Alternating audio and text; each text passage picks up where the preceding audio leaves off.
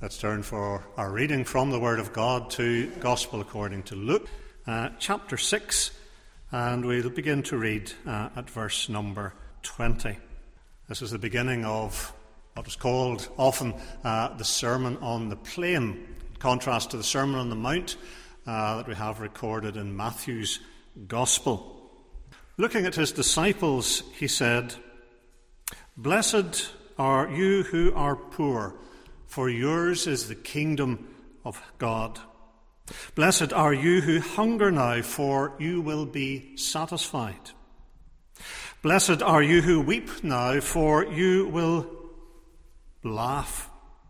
Blessed are you when men hate you, when they exclude you and insult you, and reject your name as evil because of the Son of Man. Rejoice in that day and leap for joy, because great is your reward in heaven. For that is how their fathers treated the prophets. But woe to you who are rich, for you have received your comfort. Woe to you who are well fed now, for you will go hungry. Woe to you who laugh now, for you will mourn and weep. Woe to you when all men speak well of you, for that is how their fathers treated the false prophets. But I tell you who hear me, love your enemies, do good to those who hate you, bless those who curse you, pray for those who ill-treat you. If someone strikes you in one cheek, turn to him the other also. If someone takes your cloak, do not stop him from taking your tunic. Give to everyone who asks you, and if anyone takes what belongs to you, do not demand it back. Do to others as you would have them do to you. If you love those who love you, what credit is that to you? Even sinners love those who love them. And if you do good to those who are good to you, what credit is that to you? Even sinners do that. And if you lend to those from whom you expect repayment, what credit is that to you? Even sinners lend to sinners, expecting to be repaid in full. But love your enemies, do good to them, and lend to them without expecting to get anything back. Then your reward will be great, and you will be sons of the Most High, because he is kind to the ungrateful and wicked. Be merciful, just as your Father is merciful." If someone slanders us, disrespects us, ill-treats us, even conceivably attacks us, what is our first response? Isn't it often to strike back? To strike back in the same vein, to repay in kind, perhaps even to exceed the original offence and make the offender sorry. Even the expression you may have heard sometimes, get your retaliation in first. And there's that within us that wants to repay and get revenge, get even. Much of that in every human heart, I suspect. For wrongs that are suffered, they may be real, they may be terrible wrongs. They may have suffered tremendously, or they may be imagined wrongs. And there are different ways they can both be very powerful. And we see around us people and whole communities that are driven by a desire to have revenge, get even. We've seen enough of that in our own province over the years. And we might well say, well, isn't that the natural thing that you want to do? And yet we listen to the Lord Jesus in the portion we're thinking about today, and you see that as he teaches us, the attitude of disciples is to be radically different from that of the world around us. How the disciple lives, how the disciple responds in those situations is not how the world thinks or what the world expects, but it's what the Lord requires. And so we're turning now again in Luke 6 today to look at verses 27 to 36. Radical love. Radical love. Here's a lifestyle, a whole set of attitudes that are the very opposite of the world, of the people around us, that we may mix with day by day. Radical love. First of all, Jesus speaks about loving enemies. Loving enemies. Now we need to see this in its context, of course, as we always do. And we want to think first of the kind of teaching that many, maybe most of Jesus' hearers had been accustomed to. What had they been told? Well, we have a sample of it, Matthew 5:43, where in the Sermon on the Mount, Jesus speaks often of the things that people had been taught. You have heard that it was said. And Matthew 5:43, they'd heard, love your neighbour and hate your enemy. And they'd imbibed that, and that was the kind of attitude that had been instilled in them. Love your neighbour and hate your enemy. And if we think of that in the context of an occupied country, here was Israel under the heel of the Romans, an oppressed people, seething with a desire for liberation. Of course, that's a message that people would have wanted to hear. Love your neighbour, yes, your good Jewish neighbour. Hate your enemy. Well, there they were, walking about with their weapons, with their dominion over our country. Of course they wanted to hate their enemies. There were plenty of them around. The pagan Romans, of course, were the obvious target, but it wouldn't be difficult to translate that into the whole area of personal enemies as well. Love your neighbour, hate your enemies. And it's the people who had been accustomed to this that Jesus is speaking. And so we see, don't we, the radical nature of Jesus' command, love your enemies, in verse 27. To many it would be shocking to hear Jesus say, love your enemies. It's not what they wanted to do. Their response in their hearts, if not out loud, very well might be, well, but you can't be serious to tell us to love our enemies. You know what they're doing to our country. You know what they're doing to our people. And you're telling us to love them? And many of Jesus' hearers would respond in that way. We must rid our minds of ideas of everybody standing there and gently, placidly saying, love your enemies, good thing. Yes, I'm going to do that. They'd be shocked. Many of them might well be quite angry to be told to love their enemies. They knew enough about their enemies to want to hate them. And then Jesus drives the point home even further. Love your enemies, verse 27. Do good to those who hate you. Bless those who curse you. Pray for those who ill-treat you. And again, someone listening would be getting angrier and angrier with every statement Jesus is making. You don't seriously expect us to do that? Answer, yes, he does. That's what he's commanding those who wish to be disciples. Not just refrain from harming enemies, but to do positive good. And of course that requires a mindset that is being shaped by the grace of God, by the work of the Holy Spirit, to be enabled to do that. It is not a response that comes naturally to sinners. Of course it doesn't. We know our own hearts. This is something that's the result of God's work. It is a work of grace.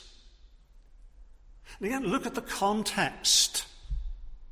Forget about the headings that are put into our translations, NIV or ESV or whatever.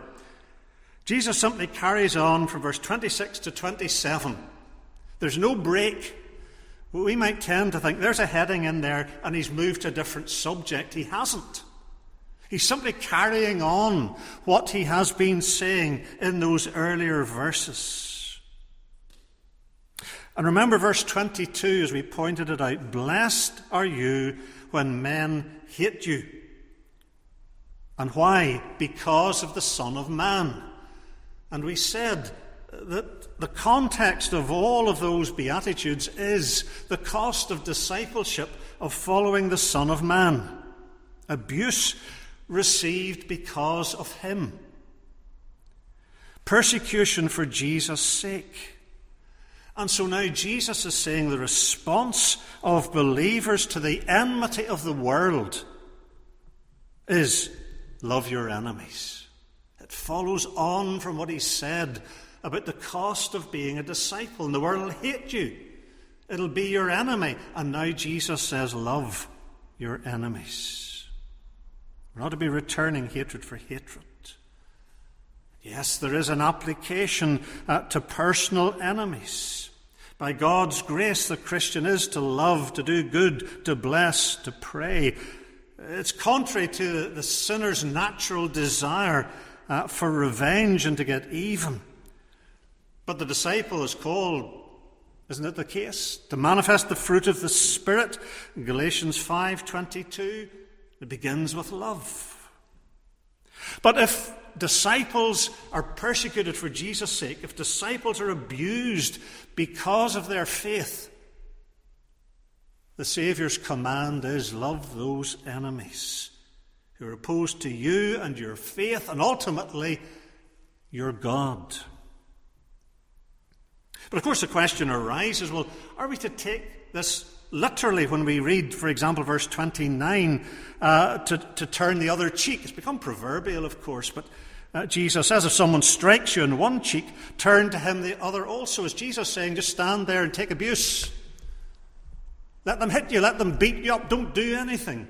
Is that what he's saying? Give to everyone who asks you. Do we take that literally? Are we going to end up simply as impoverished, exploited people? Should we, when people come, when we're open and are looking for money, as they do from time to time, should we just dole it out willy-nilly? There are those who say we should. We've had abuse from folk who don't agree with our not giving cash to anybody who asks. Told on one occasion out in the street, you should be given to them, and don't ask any questions. You should be given to them. I'm not sure they were given to anybody, but that's a different issue. Is that what Jesus is saying? Let people beat you up. Let people take everything you've got. That's what it is to be a Christian. I don't believe it is. I don't think that's consistent with the rest of Scripture. We know often that Jesus in teaching would use striking, dramatic expressions to make a point. When he talks, for example, about having a plank in your eye, didn't mean that literally. But when you were spotting the specks in other people's eyes, a plank in your own eye, in one sense, it's exaggerated, but that's why Jesus used language like that. And I think here, similarly, he is doing the same thing. On occasion, Jesus would rebuke violence to himself when he was on trial before the high priest, John 18. He was struck in the face by one of the high priest's attendants. Jesus responded, if I spoke the truth, why did you strike me? He didn't simply stand mute, waiting for the next blow. And so Jesus surely is requiring here a generous spirit, a God-directed spirit, a readiness to give to others, to those who do hate us for our faith, who do abuse us. A generous spirit. He's not commanding that we simply take abuse, that the victim of domestic abuse, the battered wife, is simply to stand there and wait for the next blow and the next. That's not what he's saying. And he's not saying dole out your money to people who'll go off and drink it or inject it or whatever. I don't believe that's a biblical response. And that's not, I believe, what Jesus is commanding his disciples. We're to consider what will glorify God in this situation, what will be the best interests of the other person and ourselves. And the principle that sums it up, of course, verse 31, do to others as you would have them do to you, so-called golden rule. So we need discernment in the wider context of Scripture to understand exactly what Jesus is exhorting his disciples to do. But to love enemies, to love those who are opposed to our faith and to us and to our God, is a distinguishing mark of his disciples. And that's what he is commanding when he talks about loving enemies. How does a Christian respond when he is mocked, when he is derided, when he is treated as a threat? And increasingly that's the case in our culture. The days when Christians were generally respected and it was thought nice to have churches, even if I didn't ever go into them, nice to have them there, they're good influence, that's going. And if you don't realise that, look around and listen to what your society is saying. More and more Christians are not wanted. And churches, if anything, are increasingly seen as a baneful influence that we'd be better without. Harken back to Victorian morality and all of that unwoke kind of attitude. And Christians need to be prepared for that and need to be able to respond as the Saviour requires his disciples to respond. And it brings us, secondly, to think of excelling sinners. Excelling sinners. From verse 32 on, Jesus draws a very stark contrast between the outlook of sinners and the outlook of disciples. He really just sets them side by side. This is what you'll get in the world. This is what you should get among my disciples. Because he knows how easy it is for his disciples to lose their distinctiveness. Maybe they're rubbing shoulders, not literally at the minute, but metaphorically, rubbing shoulders with unbelievers, with people who don't share their beliefs and their values day by day. And it is easy to lose your distinctiveness and increasingly fit in and adapt to the attitudes and the lifestyle of sinners. For the salt to lose its saltiness, as Jesus talks about in the Sermon on the Mount. And so Christians need to be exhorted and commanded to this kind of God-honouring lifestyle. And the crucial test is the kind of love that disciples show. Verse 32, if you love those who love you, what credit is that to you? Of course, it is right and proper and necessary to love those who love us. That is our first responsibility. But if we just do that, Jesus is saying, his disciples are not going beyond the love that the world shows. Since you could find it anywhere, people love those who love them in general. Even sinners, he says, love those who love them.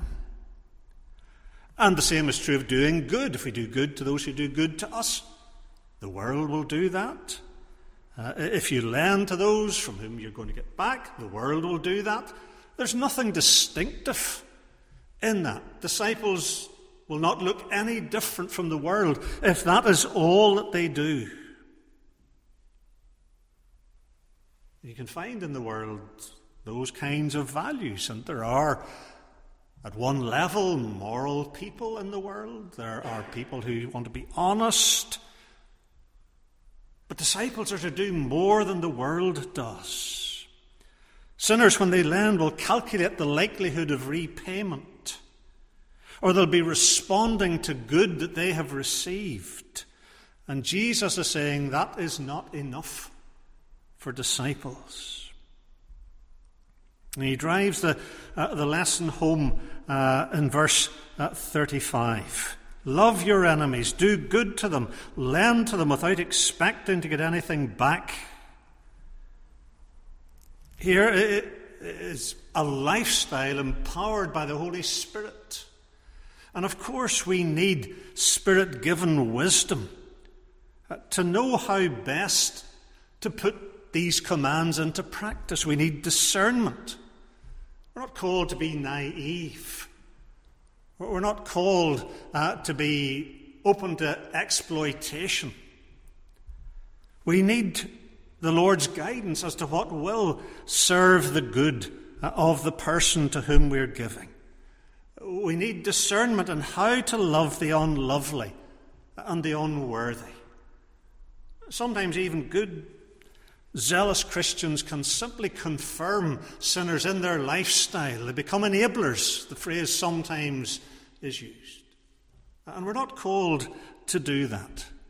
We're not called to fund sinners' addictions. We're not called to allow ourselves or others to be the objects of violence. We need godly discernment as how to love enemies, how we are to do good to others, how we are to lend to them, what will really benefit them, what will be for God's glory. Those are the questions we need to be asking. Why is it that we don't give cash to people who come and ask for it here? Because we don't believe that is God-honouring and is for their good.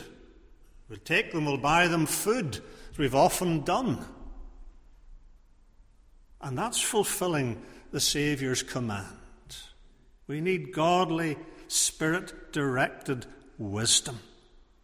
How do we implement this different lifestyle? And yet it is crucial to discipleship that we are going beyond what the world will do. And the world will see that. It's a powerful witness to a world that's operating on a different set of values and principles. And Christians increasingly, just by being consistent Christians, are going to stand out from the community around them. People don't live like that anymore. People less and less share those values.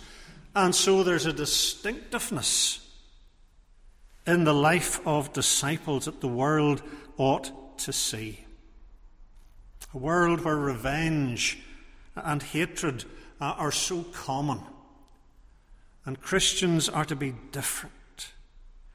And of course, if we as Christians are the objects of the world's opposition, if we're scorned, if we're mocked, if we do face opposition, of course the response is to hit back. And you only have to look at social media.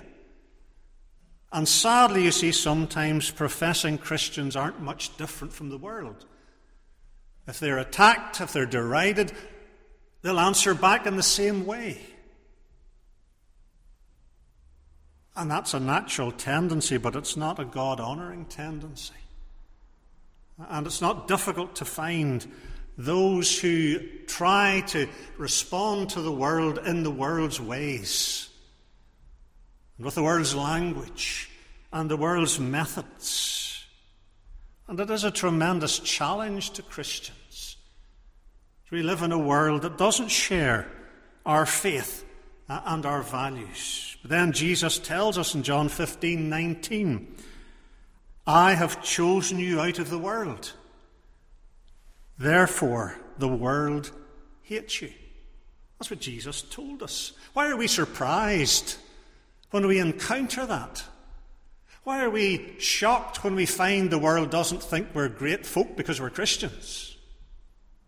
Jesus warned us. We've been coddled for generations in this part of the world by having community around us that broadly shared a Christian outlook. There was Christian influence, and that were not hostile to Christian witness. We said that is vanishing rapidly. And we are becoming a minority, and the danger as a minority gets hard and bitter. And the danger for Christians is that living in that environment, they get hard and bitter. And when they're hit by the world, the one thing they want to do is hit back. And Jesus says, instead, love your enemies. Do good to them. That'll shock them. It's not what they're accustomed to. It's not what they expect. But it reflects the Saviour. Excelling sinners. And we need to be on guard against those dangers and what can become sometimes a very fraught environment for Christians. When there are issues of debate in the province and the nation and how Christians deal with them. It's not in the attitudes and the language of the world. It's as consistent disciples called to love their enemies. Excelling sinners. And so finally, imitating God. Imitating God. Why would we live like that? Why would we be so different in ways that will attract sometimes hostile attention? Wouldn't it be easier to fit in, to conform, not to be too tight about Christian principles? Because life will be a bit easier if you're not. You'll not rub as many people up the wrong way if you keep your head down. Don't make too much about these Christian things and Christian principles. Why should we live like this? Imitating God is the answer. A disciple never loses by obeying the Lord's commands. And that's a principle we need to remember. The disciple never loses. In earthly terms, yes, sometimes we'll be exploited. Sometimes we'll be taken for fools. And I'm sure there are the times when we have bought food for folk, for example. They went away and laughed up their sleeves. I'm sure they did. How many were ever genuine, I don't know. We will be taken for fools sometimes. And we've got to be prepared for that. That's how the world functions.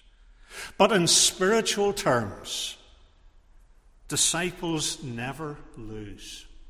And Jesus tells us in verse 35, your reward will be great. Your reward will be great. There's encouragement to godly living. We'll be blessed and loved by the Lord. And the ultimate reward, of course, is when the Lord comes back, isn't it?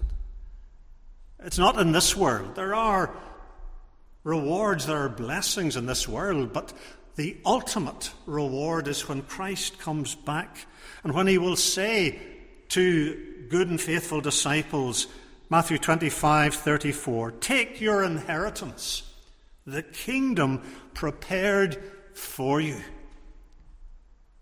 You see, the reality is that for the non-Christian, this world is the best they'll have. And for the Christian, this world is the worst they'll have. That's the reality for us. And we better get our scale of values right. To live for a world that will pass away. To forfeit reward when the Lord returns. Utter foolishness. There will be a reward. Not that we earn the reward, of course. It's because the Lord loves his people. And he rewards them as a gift of his grace and his love. Great is your reward. And more than that, Jesus says, you will be sons of the Most High. Isn't that an amazing expression? Don't ever get so accustomed to it that you lose the sense of amazement. You will be sons of the Most High. It's not that this kind of love makes us sons of God. It's not that this sort of attitude saves us. Far from it. That's never the case. But to love enemies in this way is to demonstrate that you are a son of God, that you are one of his children. As children of God, we are to imitate our Father. We're to manifest the family likeness. You can do that, of course, physically, because of your genes. You look very like your father, your mother, your grandfather. You can see family likenesses, can't you? But spiritually, disciples are increasingly to be like their Father, to show their sonship in the way they live. The family likeness, and as Jesus says, he is kind to the ungrateful and the wicked. If God does that, then we who imitate him are to do the same. Kind to the ungrateful and the wicked. Remember, before you were converted, you were among the ungrateful and the wicked that the Lord has been kind to. True disciples increasingly look like the Lord. Be merciful. And mercy is a word in the Bible that has in view misery. You're merciful to those who are in misery. Not just material, this worldly misery, but ultimately spiritual misery. The misery of sin, the misery of separation from God, the misery of having a prospect of eternal separation from God. Be merciful, just as your Father is merciful.